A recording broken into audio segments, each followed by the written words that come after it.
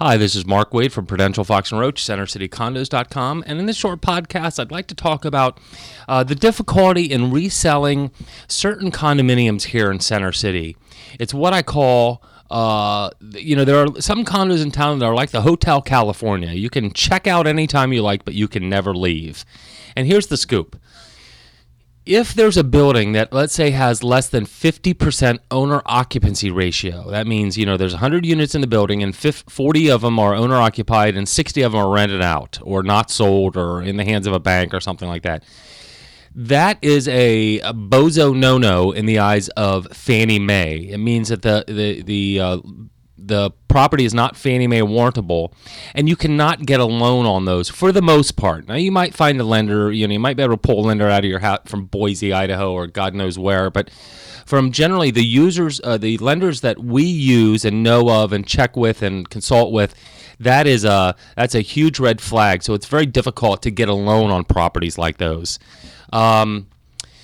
If, let's say, there's a number of rules that condo buildings have to jump through. The developer can't own more than 10% or one individual investor can't own more than 10% of the properties.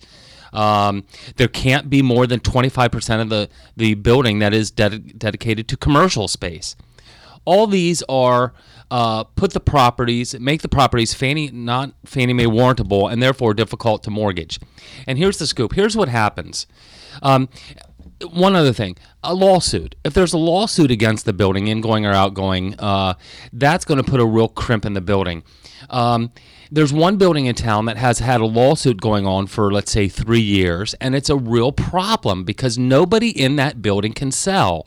And why? I mean, it's not that they don't, they can put their unit on the market, but the building is not really available, to my knowledge, for financing. Nobody will finance those condos. So what happens? So for 3 years, no units in the building can sell. Let's just say that's the case.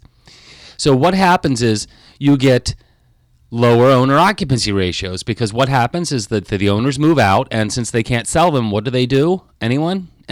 They rent them. And then what happens is after 3 or 4 years, they try to, those sellers kind of try to get on with their life. And then if they do put them on the market, we have a backlog of sellers looking to sell, and they compete against each other, and they continue to lower their price.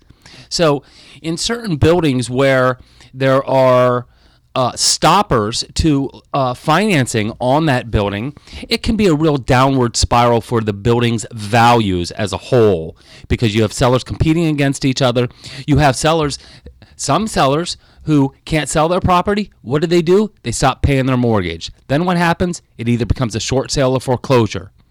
Enough short sales and foreclosures in a specific building will reset the pricing structure in that building. It's happened to a big new building here in Center City where a whole slew of condos, it started with one relocation property, and it sold for about 60% of what it originally sold for. So if it sold for $1 million, it came back on the market and sold for $600,000. Now those properties are selling for, let's say, 50 cents on the dollar, and they are. And what happens is that there's been 7 of them in a row that have sold for 50 cents on the dollar. Well, that resets the pricing structure because it's not like an appraiser's going to come in and say, oh, let's forget those past 7 sales. Sure, your condo's worth $1 million, Mr. Seller, who wants to sell and can't really sell because there's a backlog in the building or there's something fun, there's a number of short sales or low owner occupancy ratio. So do you see the downward spiral that happens here is that eventually the price structure of the building will get reset if there are stoppers or if the building has an inability to procure loans on that building for individual units in that building. I hope I'm making myself clear here. So it's a real problem. Again, the Hotel California, you can check out anytime you like, but you can never leave. Now, I try to keep my buyers away from buildings like this because I don't see them as worthy investments unless my buyer is buying a foreclosure and then is able to buy it for 40 cents on the dollar. Then I'm all over it. Then I think, hey, this is a great building. And there are a couple buildings like that. I sold a unit to a young gentleman who got such a fantastic deal. He was well aware of the low owner occupancy ratio in the building and the building's inability, its poor track record of sales due to a variety of reasons, be it location, be it the way the building's managed, or the low owner occupancy ratio, or the short sales in the buildings, or the foreclosure, or, a cow jumped over the moon. Whatever the reason is, it doesn't matter. But I try to keep my buyers away from buildings like that. And if you're a buyer of mine, I'm going to try to keep you away from those buildings unless we find a short sale or a foreclosure where you're going to get such a fantastic deal that fantastic deal can override all the negatives of the building. So there are things to watch out for here in Center City. Not all buildings are created equal. There are a number of factors that will impact the value of that condo beyond just the fact that it's dirty or ugly or doesn't show well or has low ceiling height or something like that. There are a lot of other intangibles, non-visible factors that are going to affect values of condos here in town. And I hope that you'll listen to this podcast and say, hey, I better keep my eyes open for those. And how do you keep your eyes open for those? You pick up that telephone, you push the buttons, 215-521-1523. Give me a call. This is Mark Wade from CenterCityCondos.com at Prudential Fox and Roach, and let's chat about some of the pitfalls of buying condos here in Center City.